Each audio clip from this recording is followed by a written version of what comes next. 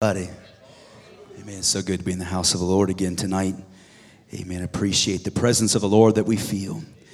Amen. I'm thankful tonight that God still speaks. Hallelujah. If we come to Him with a hunger in our heart, I'm thankful that He still speaks. Amen. Doesn't matter what our need is. Amen. He has our answer. Praise God. And I'm just waiting for Him to speak. Amen. But you know, sometimes we also have to make sure that we're ready to listen. Hallelujah. There's been times in my life when God spoke to me a few times and the same thing every time. It took a couple times for me to realize, you know what, He's talking to me. Amen. I just want to be sensitive to the voice of God. Amen. And hear and heed the voice of God. Amen. There's times in talking to my children, amen, when I'm trying to instruct them. And they're talking too. And finally I'm going to say, you know what, you're not listening to me. Stop and listen. Amen. And then they might listen. Praise God. But, you know, I think sometimes God does the same thing with us. Stop. Amen. Listen. Hallelujah. I'm thankful He speaks tonight. Amen. Amen. If you turn with me to the book of Acts chapter 2, verse number 38. Amen. Very familiar scripture. No doubt to all of us tonight. Amen. To most of us anyways. But it's what I have felt on my heart. I guess kind of a continuation from Sunday night. But I have felt this all week. Amen. And so I just hope the Lord will help me tonight. Amen. To deliver it as He has given it to me. We're going to go to Acts chapter 2. We'll also go to Philippians chapter number 2. Amen. Beginning in Acts chapter 2, verse 38. Then Peter said unto them, repent and be baptized, every one of you, in the name of Jesus Christ, for the remission of sins. Ye shall receive the gift of the Holy Ghost. For the promise is unto you and to your children, to all that are afar off, even as many as the Lord our God shall call. And with many other words did he testify and exhort, saying, save yourselves from this untoward generation. Philippians chapter 2 and verse number 12 says, wherefore, my beloved, as ye have always obeyed, not as in my presence only, but now much more in my absence, work out your own salvation with fear and trembling. For a little bit tonight, I want to preach on the subject, save yourself. Save yourself. Praise God. Amen. Can you lift your hands, ask God to have His way in this place? Lord, we love you, Jesus. We thank you, Lord, for your presence tonight, God. Hallelujah, hallelujah, hallelujah. God, we're asking, Lord, that your perfect will would be done in this service tonight, God. Lord, we need your touch. We need your help tonight, God. In the name of Jesus, in the name of Jesus. Lord, I am so dependent upon you tonight, God. In the name of Jesus, in the name of Jesus. Lord, I give you praise tonight. I give you glory, Lord. In Jesus' name, in Jesus' name. Praise God, praise God, praise God, praise God. Hallelujah, hallelujah. Amen, amen. And you may be seated. Praise God. Amen. We have read here, of course, taking my thought from Acts chapter 2 and verse number 40, where Peter said, save yourselves from this untoward generation. This word untoward, according to Thayer's Greek dictionary or lexicon, whatever you want to call it, means crooked or curved, can mean perverse, wicked, unfair, surly, or forward. Praise God.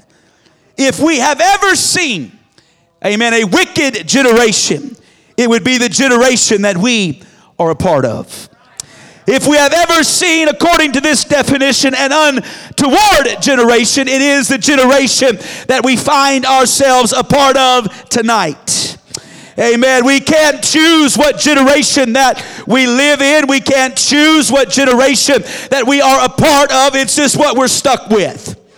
Amen. God chose the day that we were going to live in. He chose where we were going to be and what time we were going to live in. We couldn't choose that for ourselves. Praise God. It was a choice that was made for us.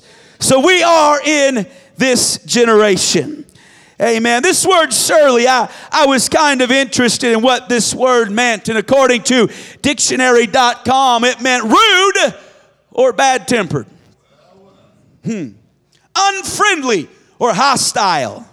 Menacingly irritable. Dark or dismal. Or, lastly, which they also said was an obsolete definition, but it was arrogant. Praise God. That's a pretty good description, I believe, of our generation. This word froward means willfully contrary, not easily managed. Willfully contrary. Hallelujah. We live in a generation where folks just love to be contrary. Amen. They love to find something that they can argue about or argue with. Amen. I've even known some people that, depending on who they're talking to, they'll argue either side of the argument just because they like to argue. Amen. And one day they have one side and they'll argue it for 2 hours. The next day they find someone that agreed with that point of view, so they argue the other side. Just because they like to be all just a little bit different, praise God. But, amen, that's what kind of generation that we live in. They want to do their own thing and do it their own way. Oh, hallelujah. We live in a generation that some say doesn't even have an identity. It's in a generation that just goes with the flow.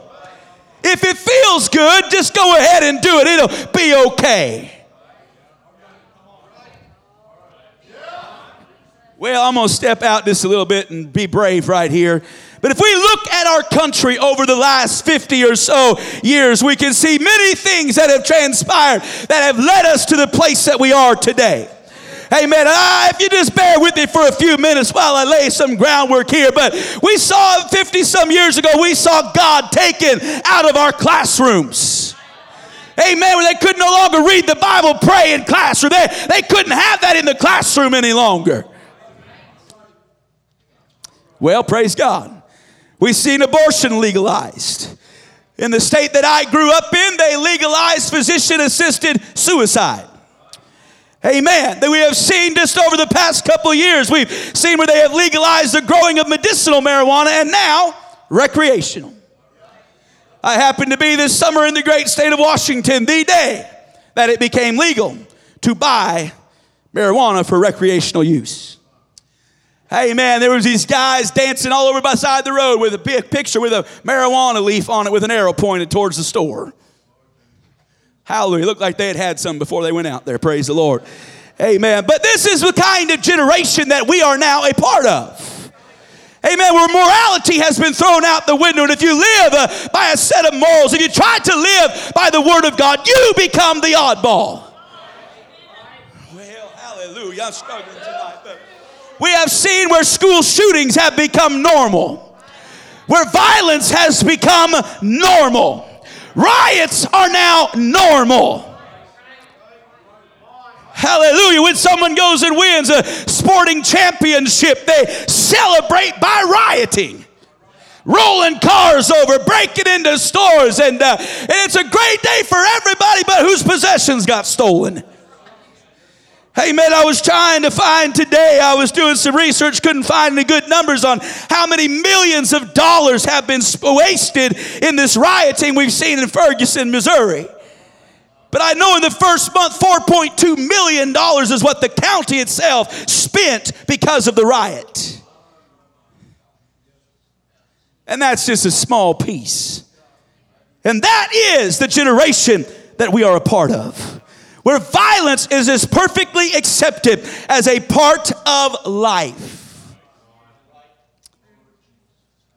The other problem I see in this generation is that we live in a generation where people do not, I say again, do not accept responsibility for their actions. Praise God. They find somebody else to take the blame. If they get caught, they find an excuse for what they are doing.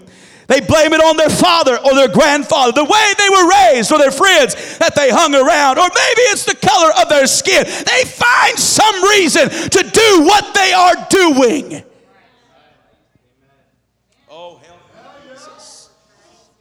They find a reason or an excuse to make themselves look good, to make what they're doing look right, or to find a reason to look like a victim that they can get away with the activity that they are doing. It's never their fault. But I want to tell you tonight that there is one thing that we cannot pass our responsibility on. There's one thing that we can't find an excuse for, and that's whether or not we are going to live for God, or whether or not we are going to find salvation. That is completely my decision. I've got to make up my own mind. Hallelujah, hallelujah. Amen. We've got to make up our mind what it is that we are going to do. Thank you. Hallelujah. I've been twisting knobs and I'm twisting the wrong one. Hallelujah. Amen. But we've got to find that place where we can make up our own mind. Our pastor can't make our decision for us. Our parents can't make our decision for us. Our children can't make it for us. But that Luke, when he wrote that, and Peter, when he stood up that day, with many words did he say, you've got to save yourself from this untoward generation. Hallelujah. I've got to make up my mind that I want to be saved. I've got to make up my mind that I want to live for Him, that I want Him to be in my life. Hallelujah. There was a man one day chosen by God, none goodlier than him. He was a man that stood head and shoulders above all the rest. He was an honorable man. He was a humble man. He was handsome. He was strong. He was tall. And he was the first king of Israel, known by the name of Saul. Hallelujah. When Saul started out his reign as king, there was many things he did that were good. Amen. He came to some people's aid. He was doing good, but there came a point when he got big in his eyes. Got a little arrogant, if you would. And he began to think that he could do things that wasn't his responsibility to do. The time came to make war, and so he called for the prophet Samuel to come and make a sacrifice. And he waited 7 days for Samuel. Hey, man, that's not that's not bad. 7 days. Hey, man, I wait 7 minutes and I'm getting impatient. Praise God. He waited 7 days and Samuel didn't show up.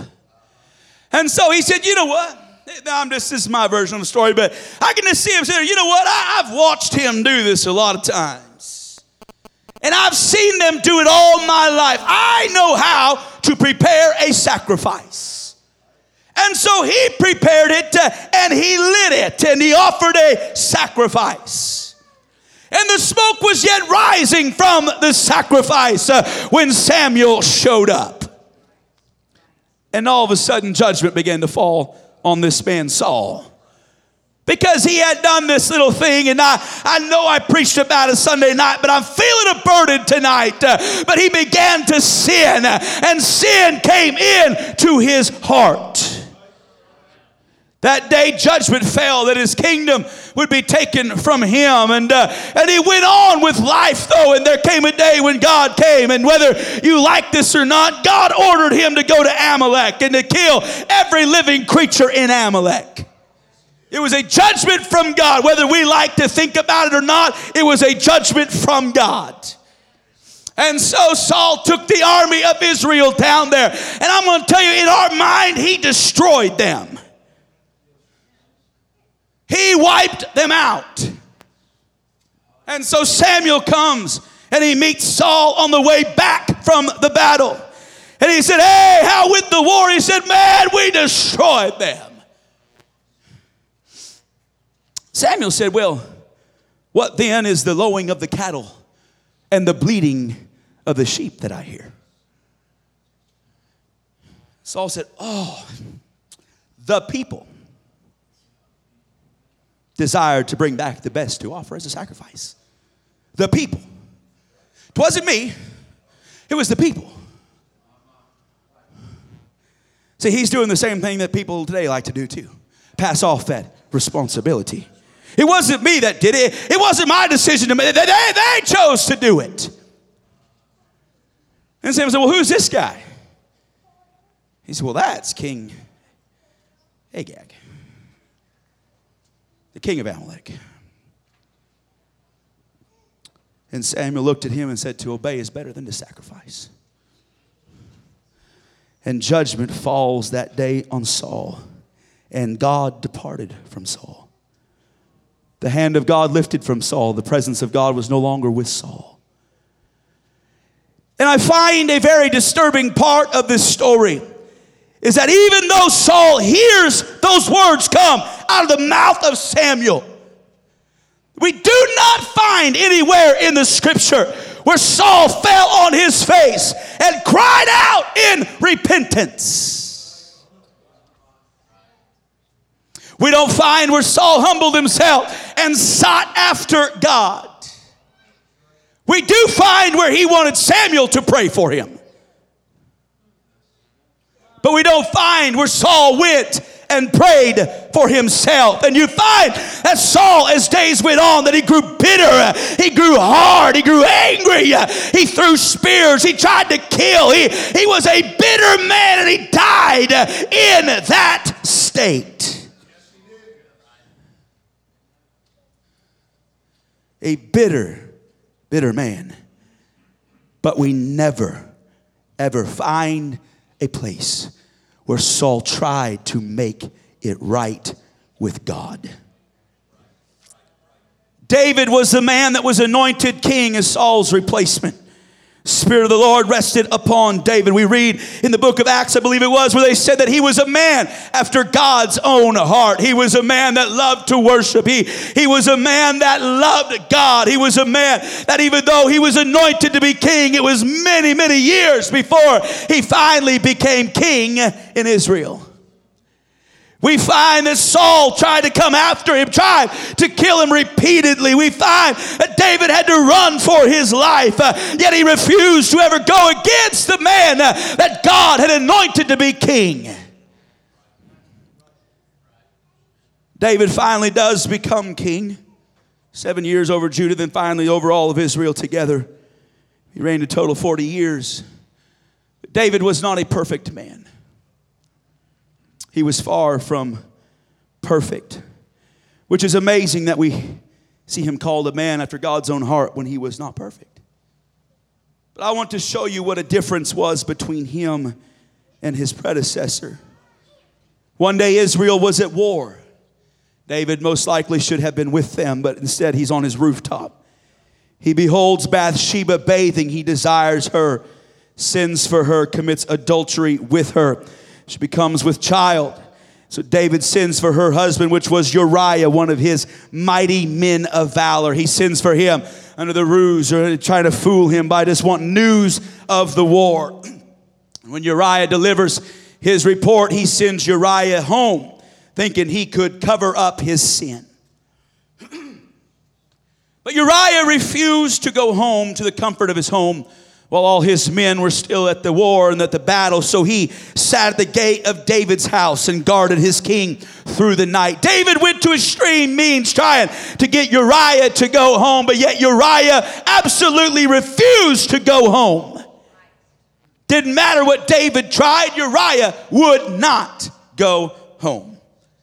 And so in 2 Samuel chapter 11 verse 15, he sent Uriah back with the message, and he wrote in the letter saying, set ye Uriah in the forefront of the hottest battle, and retire ye from him, that he may be smitten and die.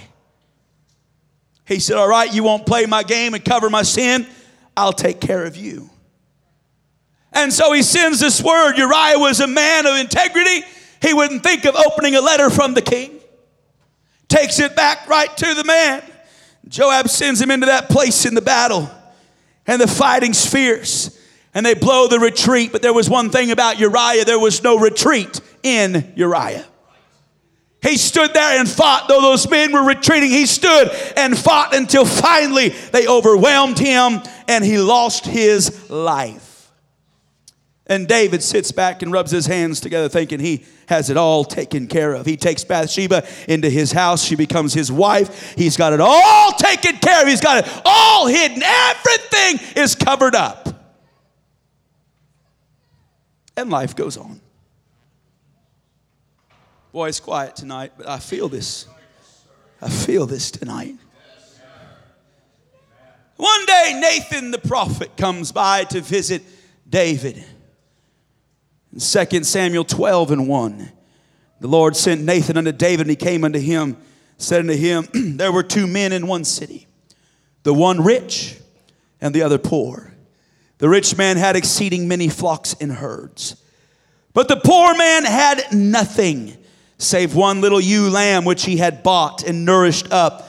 It grew up together with him and with his children. It did eat of his own meat and drank of his own cup and lay in his bosom and was unto him as a daughter. There came a traveler unto the rich man, and he spared to take of his own flock and of his own herd to dress for the wayfaring man that was come unto him, but took the poor man's lamb and dressed it for the man that was come to him. Could you imagine?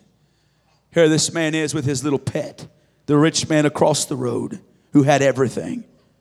But yet he doesn't want to take from his own herd, so he goes and takes the poor man's pet and dressed it and served it. If you heard this story, you'd be mad too. I hope. Verse 5 says, and David's anger was greatly kindled against the man. And he said to Nathan, as the Lord liveth, the man that hath done this thing shall surely die. And he shall restore the lamb fourfold, because he did this thing, and because he had no pity. And Nathan said to David, thou art the man. I can just see David sitting back saying, whoa, I just gave myself a death sentence. Thou art the man. Thus saith the Lord God of Israel, I anointed thee king over Israel, and I delivered thee out of the hand of Saul. I gave thee thy master's house and thy master's wives into thy bosom, and gave thee the house of Israel and of Judah. If that had been too little, I would moreover have given unto thee such and such things. I gave you everything you needed. If that hadn't been enough, all you had to do was ask, and I would have given you such and such things. Wherefore hast thou despised the commandment of the Lord to do evil in his sight? Thou hast killed Uriah the Hittite with the sword, and hast taken his wife to be thy wife, hast slain him with the sword of the children of Ammon. The judgment of God fell on David that day. The sword would never depart from his house. His child that he had with Bathsheba would surely die. And here is where we find the difference. Both men sinned grievously.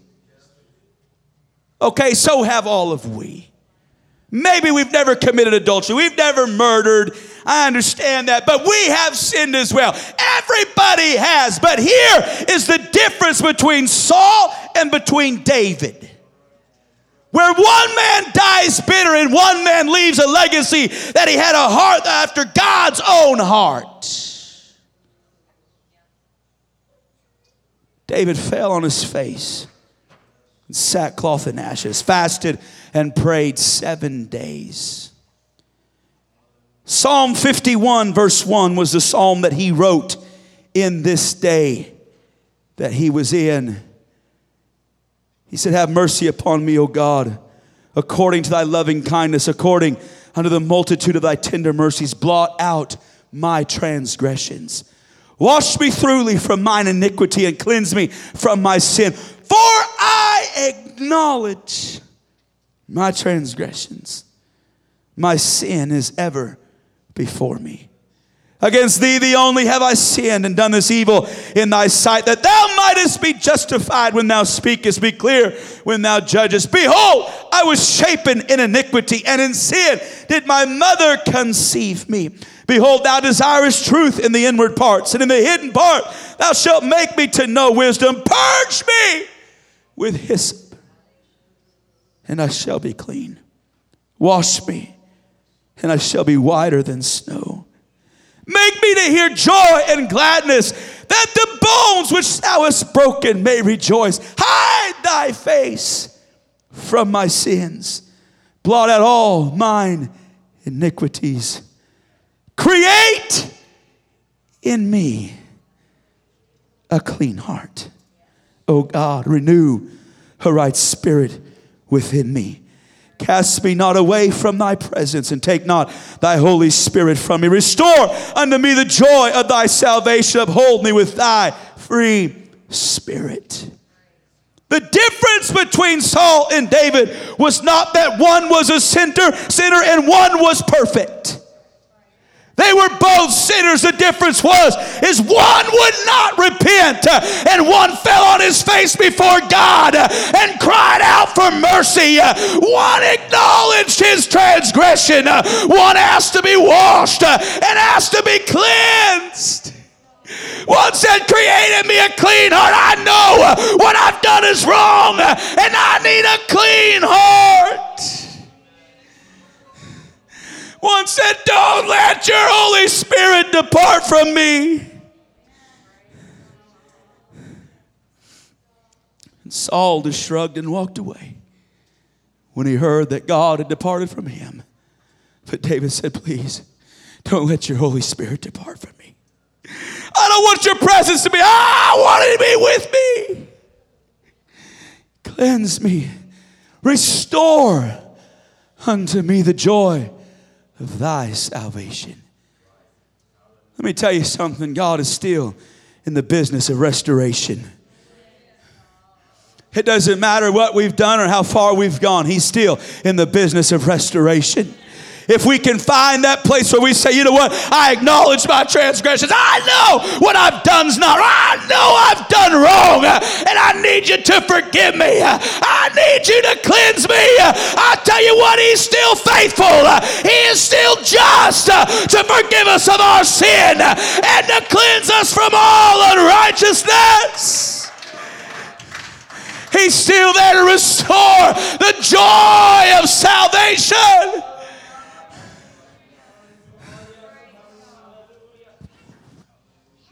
The difference is one was willing to simply repent. Hallelujah. There was a young man one day in Scripture. It was a parable that Jesus told. This young man went to his father and he demanded of him his inheritance. And so his father gave him his portion. The Bible said he blew it in riotous living. He bought friends, he had fun, he had temporary pleasure. He had a temporary good time. You say, how do you know it was temporary? Well, because he ran out of money. Once he ran out of money, his partying was over, his good times were over, his riotous living was over. He went from a place where he was in a privileged household, a man of means, a man that he grew up in a very nice place. From, if I understand the parable correctly, he had everything he could want or desire. But when we find him after blowing his inheritance, we find that he hired himself out to a man in that far country that he had gone to feed pigs. We find him starving. We find him filthy. We find him with no food, no money, no anything. He was so hungry that he would have filled his belly with the husks that the pigs did eat. That word fain, he said he would fain have filled his belly. If I understand it correctly, it's something along the lines of gladly. Gladly. Gladly. Filled his belly with pig slop. This privileged son. I don't know how long he stayed where he was. But one day, as he had that old bucket of pig slop, taking it out to feed the pigs, looking at it thinking, man, that looks good. Rotten corn, table scraps. The Bible says that he came to himself.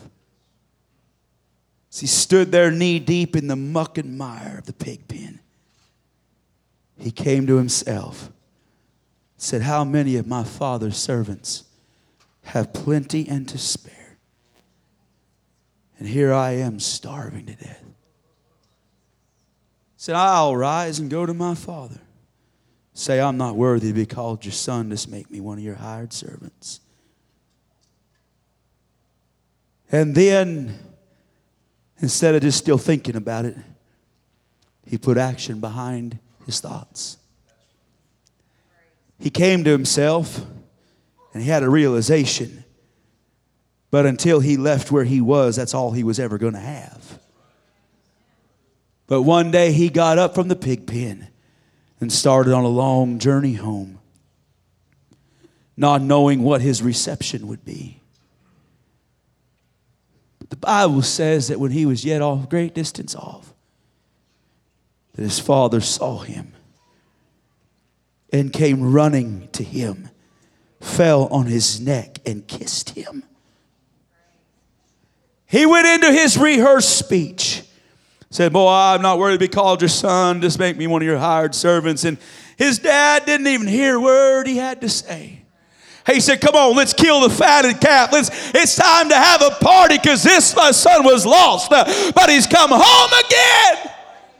My son, he walked away, he ran away, but hey, he's come home again. It's time to rejoice. Hallelujah. I'll tell you what, I believe the change happened in this young man the day that he came to himself and realized where he was and realized the condition that he was living in. But he also realized where he could go. He realized what his answer was. He couldn't just sit there and think and get the pig pen nicer. What he had to do is he had to get up and he had to go to Daddy's house. He had to go back to his father's house. Hallelujah. As long as he sat there, nothing changed. But the day he made up his mind, I'm going home. I'm going back to Daddy's house. We can be in the roughest situation of life beating us up, and we're out there and we know that what we're doing may not be right. We know there's something better, that God has something better for us. But as long as we stay where we are, God can't do anything. But if we'll come to ourselves and realize that if we'll go to the Father's house, if we'll go to Daddy's house, that's where we can find restoration. That's where we can find that satisfaction. That's where we can find joy and peace, is at the Father's house.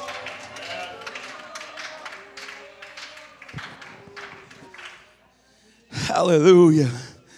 But it's a decision that each has to make for themselves.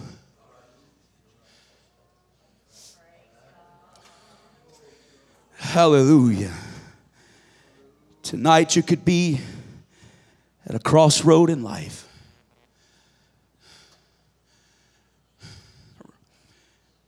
I'm not much into poetry. There is a poem that I love, written by Robert Frost. Said, 2 roads diverged in a yellow wood, and sorry I could not travel both. Be one traveler long I stood, looked down one as far as I could, to where it bent in the undergrowth. Then took the other as just as fair, and having perhaps the better claim, because it was grassy and wanted wear. Though as for that the passing there had worn them really about the same. And both that morning equally lay in leaves no step had trodden black, Oh, I kept the first for another day. Yet knowing how way leads on to way, I doubted if I should ever come back. I shall be telling this with a sigh. Somewhere ages and ages hence, two roads diverged in a wood, and I took the one less traveled by, and that has made all the difference. Hallelujah. In Matthew chapter 7, Jesus said it like this. Verse number 13, enter ye in at the strait gate. For wide is the gate, and broad is the way that leadeth to destruction. And many there be which go in thereat, because strait or narrow is the gate, narrow is the way which leadeth unto life, and few there be that find it. Enter in at the strait gate. The word strait simply meant narrow. Hallelujah. It's not the broad way. Unfortunately, it's not the most traveled way. But that other way is broad, it's wide. But the end is destruction. But that straight gate, that narrow way, is what leads to life.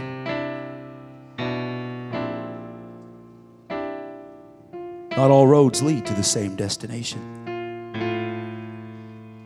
According to Scripture, there's just one door. Jesus is that door.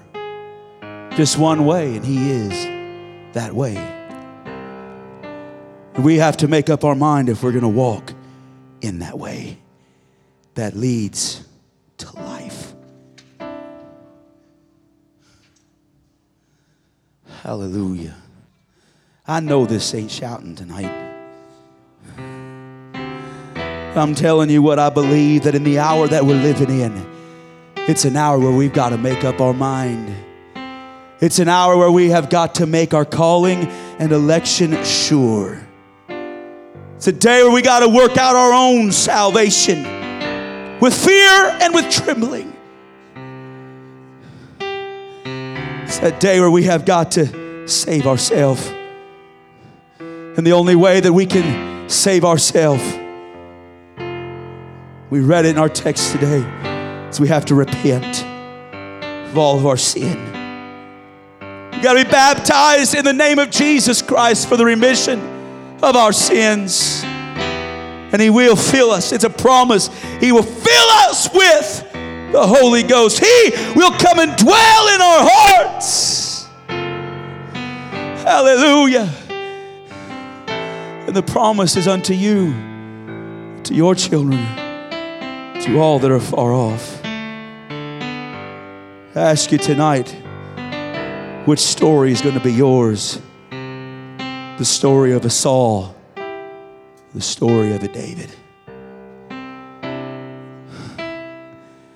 Story of the one that wanted everybody else to pray for him, or the story of that great king, had so much power, prestige, and honor. Yet when that man of God came and stood in his face,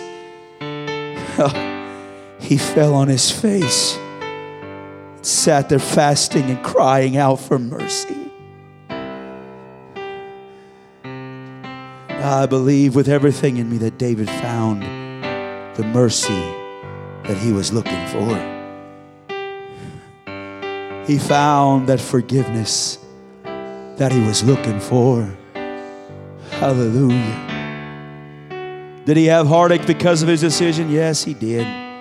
But I do believe that God came down and gave him that joy back. Amen. Gave him, amen, those things that he had lost. He gave it back because of a man who was willing to fall on his face before God. Hallelujah. Tonight ahead of you lies two different ways. One way looks easy. One way is narrow. One way is broad. But which road are you going to take tonight? One way seems like we have to give up some things to live, but I'll tell you what, there's nothing we give up that He doesn't give back hundredfold. Hallelujah. You say, but I've got to lay down my life. Yeah, but He laid down His that we might find life. Hallelujah. There's nothing I've had to give up living for God that He hasn't blessed me over and over and over and over and over. Hallelujah. It's a straight way, but it's a way that leads to life. It's a way that leads to joy. It's a way that leads to fulfillment. It's a way that leads to satisfaction. It's a way that leads to feeling accepted. It's that way that leads toward knowing that He is my God and I am His child. It's that way that leads toward knowing that the mighty God says I'm His. And every time I need Him, He's right there. Every time that I might be hurting, every time that I'm feeling different things, I can reach out and He's right there because I chose that straight way. I chose that narrow way. I chose repentance. I chose to lay myself down. I chose it because He has chosen us. He's chosen me. He's chosen you. And stand with me tonight. Hallelujah. Hallelujah. I don't know where you're at tonight. I don't know where you're at. But you know where you're at. Hallelujah. Every head bowed, every eye closed tonight. Can we spend just a few moments right now being honest with ourselves? Can we come to ourselves and realize where it is that we are? Can we realize where it is that we are right now? If we're staring at that fork in the road, won't you choose that straight and narrow way? Won't you choose that way that leads to life? I tell you, it's a promise that if you'll repent, if you'll be baptized in His name, He will fill you with His Spirit. He'll change your life. He'll make you happy. Give you satisfaction you've never known. He'll fill every void in your life. He'll fill every longing in your heart. But today you have to make a choice. Are you going to save yourself? I wish I could just say the word and everybody would be saved. But I can't. I've got to make up our own mind. Above everything else, I must be saved. Above everything else, I've just got to be saved. I've got to know that my name's been written down in the Lamb's Book of Life. I've got to work out my salvation with fear and trembling. The man of God can't do it for you. You've got to do it for yourself. Hallelujah.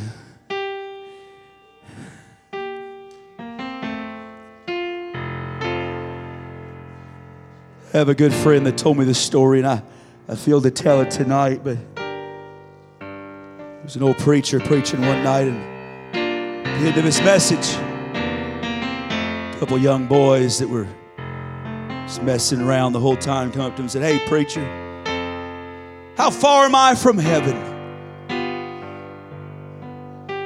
The preacher didn't really say a whole lot, and they laughed and walked away to their place of residence, just a few doors down from the church. That night, their house caught on fire. These boys lost their lives. When all the fire had been put out, that old preacher walked to their bedroom where they had lost their lives. And from that door, he walked to to the house of God, right to the altar. It was 200 and some steps, if I remember the story correctly. And he said, son, that's how far you were from heaven. You want to know how far you are from heaven? It's however far you are from an altar where you can make your calling and election sure, where you can fall down on your face before him and make a decision to save yourself. To save yourself. Won't you come and talk to him tonight? Amen. I don't care how long you've been here, how short of a time you've been in this place. I would invite everybody to come to this altar tonight. Won't you come and make sure that you're ready? Won't you come and make certain? Amen. Won't you come work out your salvation with fear, with trembling?